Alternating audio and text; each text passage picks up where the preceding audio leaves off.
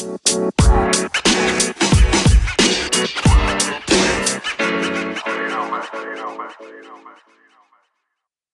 welcome to History Class After Hours, things your teacher didn't have time to teach you.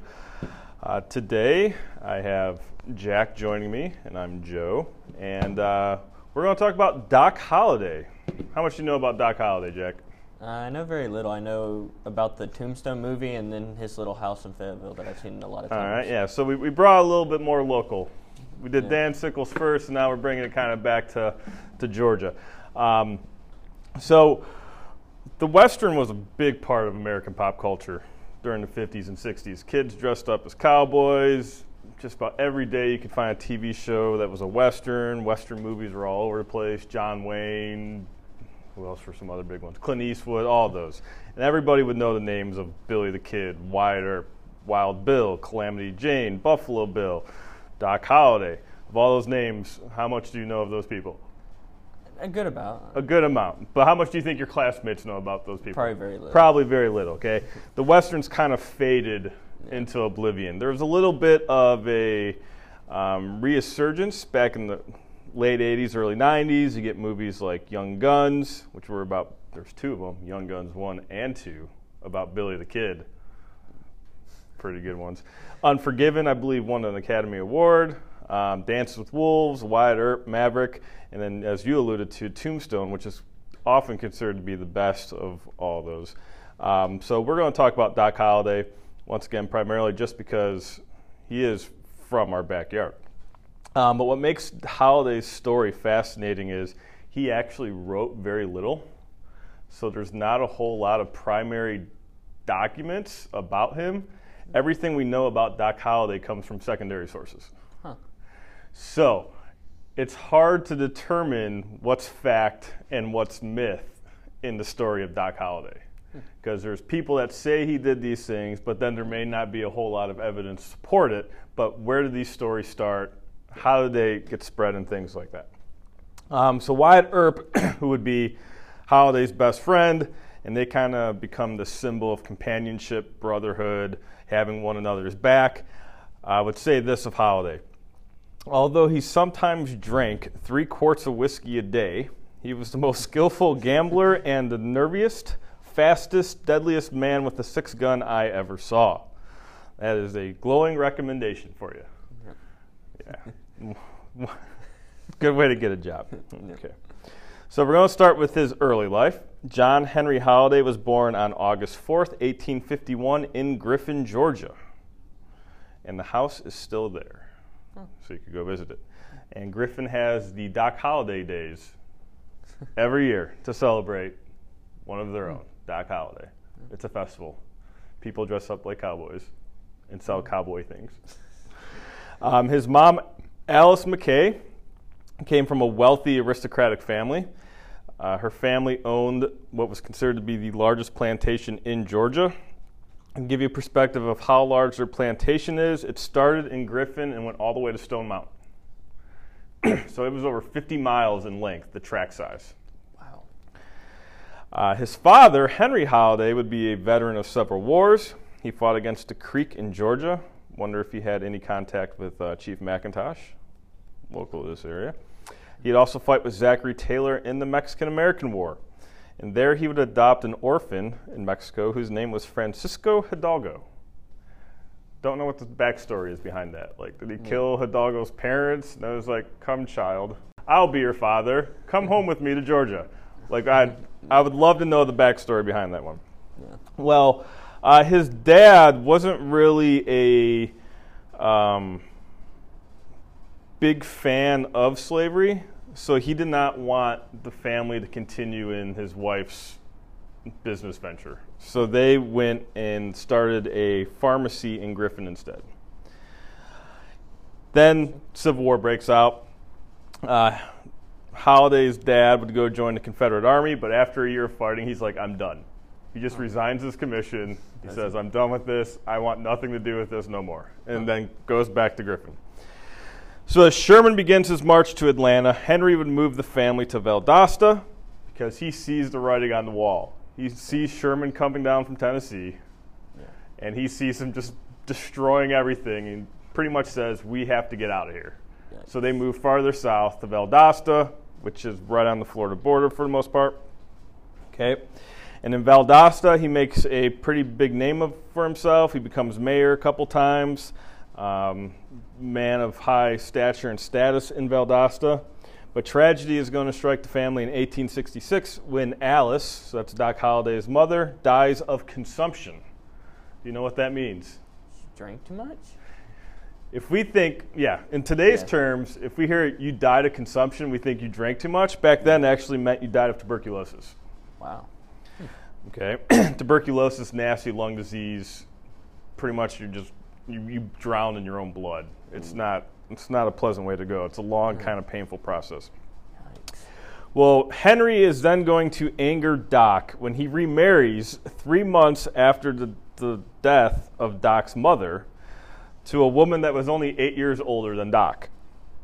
And this is going to put a strain on the relationship. Yeah.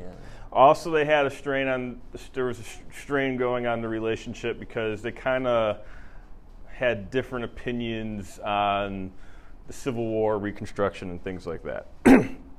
So in 1872, he would earn a dental degree from the Pennsylvania College of Dental Surgery, and he would begin practicing in Atlanta. Shortly after that, though, he is also going to be diagnosed with tuberculosis. They believed he got it from his mother. And from this point on, he was given a very short life expectancy, and you're going to see kind of the psychological impact of that. If you're told you only have 2 years left to live, that's going to change the way you live your life. And it definitely, you see this change in him. So they didn't really have any treatment for TB back then. You know what they told you to do? What? Move to a drier climate. So you live in Georgia. Yeah. Does Georgia have a dry climate? No. No. Very humid. It's humid and hot. Yeah. So where do you go for a drier climate? Usually Texas. Texas, that's where he goes. Very good. He'll go to Texas first. He ends up moving to Dallas. He sets up a dental practice there, and he's going to win several awards for his dental implants. He specializes in different types of dental implants. The one that I found the most interesting was vulcanized rubber. What is even that? What is that? It's a rubber tooth, I guess. What? Just imagine the taste of always having something rubber in your mouth. Yeah. Probably not ideal. No. All right. So, but his business would begin to struggle, primarily because of the impact of his tuberculosis. One of the big symptoms of tuberculosis is you cough a lot because it's a lung ailment. Well, if you're a dentist and you're coughing a lot, what's going to happen? You get it on your patient. You're going to be coughing on your patients. What's going to happen with your hands? Start getting shaky. They're going to get shaky, and you're going to start tearing up the mouths of your patients. So the dental practice wasn't going so great for him at that point. What was the reason for moving to the Southwest, though, for the drier climate? Did they have any reason for it, really? They just thought that it helped with your lungs. Also higher altitude a lot, too. Oh, so okay. you would see Colorado would have a lot of these tuberculosis kind of sanctuaries where people would go. So in 1874, his practice disbands, and he turns to his newfound interest, gambling, drinking, and gunfighting. And this is kind of the origin story of the myth of Doc Holliday. So his life in the Wild West, at a young age, Holliday would learn how to use a knife and a revolver from his adopted brother, Hidalgo. Remember, Hidalgo was the guy, the kid that his dad brought back from Mexico during the Mexican-American War. Holliday himself was slim of stature, so he encouraged stories of his gun and fighting abilities. This is kind of one of those areas where it makes sense that maybe a lot of these stories about Holliday were made up because he wanted them, being a gambler, constant fights breaking out at the poker table, things like that, and he wanted that image of him being like unsteady, could snap at any moment, just so you wouldn't mess with him. Yeah. That's what I think. Yeah. So Bat Masters, who kind of followed around with him, and Wyatt Earp a lot, would say this of Doc Holliday, another glowing endorsement. Well, he never did anything to entitle him to a statue in the Hall of Fame. Doc Holliday was nevertheless a most picturesque character on the western border in those days when the pistol instead of law determined issues. Holliday had a mean deposition and an ungovernable temper, and under the influence of liquor was a most dangerous man. Physically, Doc Holliday was a weakling who could have been whipped by a healthy 15-year-old boy in a go-as-you-please fight. Wow. So probably his tuberculosis has taken a physical impact on him. That's why he's slim in stature, appears weak, and things like that. So he eventually has to flee Dallas after supposedly shooting a very important person in January of 1875. Once again, though, there's no evidence to kind of collaborate that story. When I was doing some of this research, one of the main documents I was using is the guy went back and looked at old newspaper clippings from right around the time all these holiday events occurred, and a lot of them he never saw any articles or things like that written about him. So who knows what yeah, really so happened? like actually who knows what actually happened. No. So in 1876, he was already known as the Deadly Dentist, partly because of self-promotion. In one town, he allegedly killed a gambler, wounded 2 others, and killed a member of the 6th Cavalry. However, no records, once again, support these claims, because you'd have to think, if he killed a member of the 6th Cavalry, who would probably be going after him? Custard? Or something? I don't know.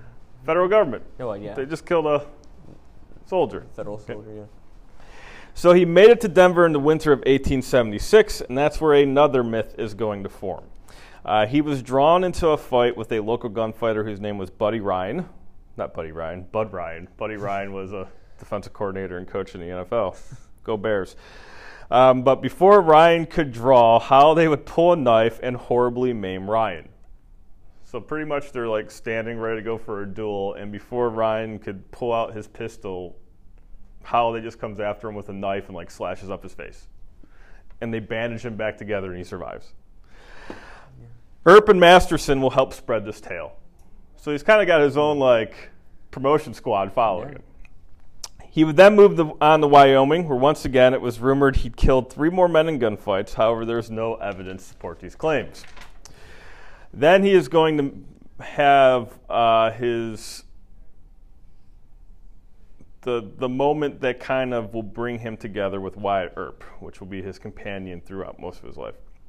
So in 1877, at Fort Griffin in Texas, Holliday is going to become friends with legendary Western lawman Wyatt Earp after helping him track outlaw Dave Rudabaugh. Dave Rudabaugh, sometimes called Arkansas Dave Rudabaugh. If you've ever seen the Young Guns 2, Dave Rudabaugh is in there. He kind of follows around with Billy the Kid for a little bit. Holliday would say this of Rudabaugh: "He's an ignorant scoundrel. I disapprove of his very existence. I considered ending it myself on several occasions, but self-control got the better of me."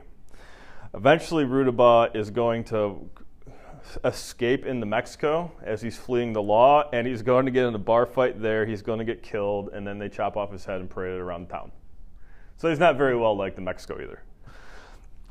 Around this time, though, Holliday supposedly killed another man named Ed Bailey. Bailey supposedly pulled a revolver on Holliday during a poker game because Bailey was sifting through discards. So if you don't know a lot about poker, they played primarily 5-card, and you discard cards as you get cards. And well, Bailey was looking through those cards to try to see if Holliday was bluffing or not.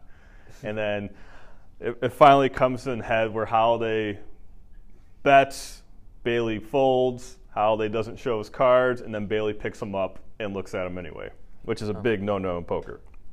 So once again, Holliday uses the knife. He knifed him before he could get a shot out, and at this point, a lynch mob is going to form to get Holliday, but he is able to escape. He's going to say that throughout his life, he had 7 lynch mobs after him, and he escaped every single time. Wow. And around this time, he is going to find a female companion. Her name is Big Nose Kate. She is Hungarian. She's also a dancer, a prostitute, and an entrepreneur. She is said to be tough, stubborn, and fearless.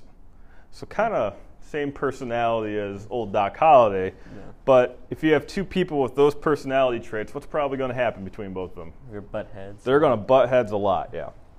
So supposedly Kate helped him escape that lynch mob. She would set fire to a barn, which distracted the mob. She then supposedly entered the jail with 2 revolvers, terrified the jailer, and broke Holiday out. The 2 of them would mount horses and then ride to Dodge City, Kansas.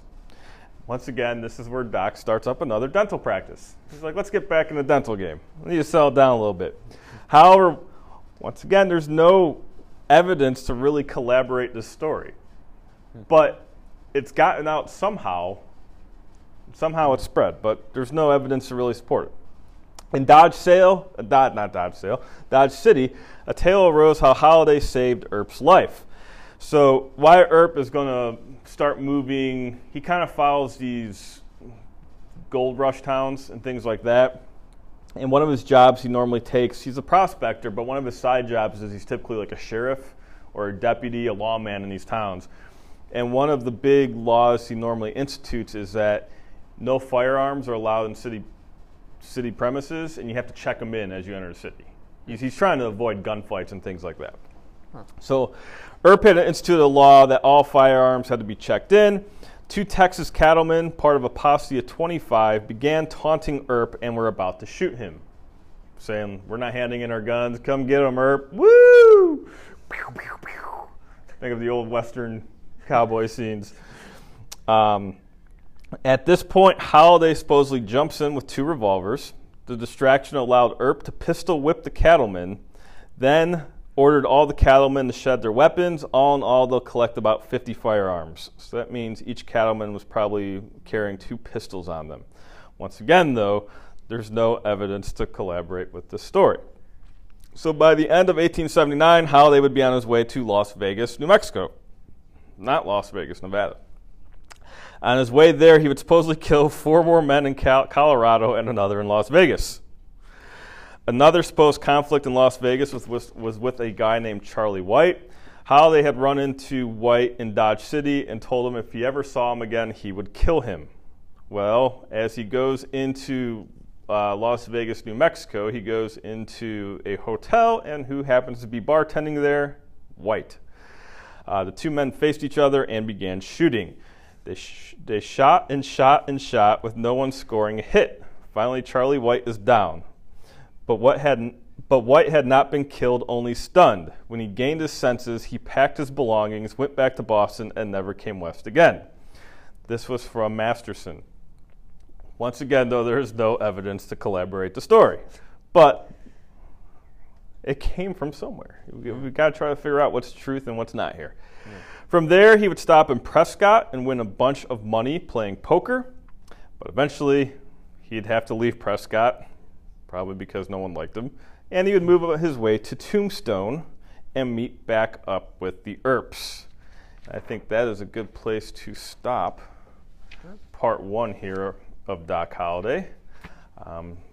So thank you for listening. If you found this interesting, please join us for part 2 when we talk about his time in Tombstone, the Earp Vendetta ride, and then his fall from grace, if he had grace. I don't know if that's proper terminology, but there you go. Doc Holiday.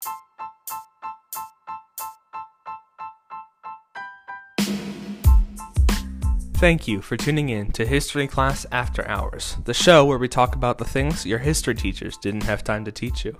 If you wanted to stay updated on upcoming events for the History Club, please visit www.starsmillhistoryc.wixsite.com/2020. If you liked this episode, please share it with your friends and subscribe to our channel on iTunes Podcasts, Spotify, or wherever you're listening. Be on the lookout for new episodes, and we'll be posting every week. Until next time, stay curious.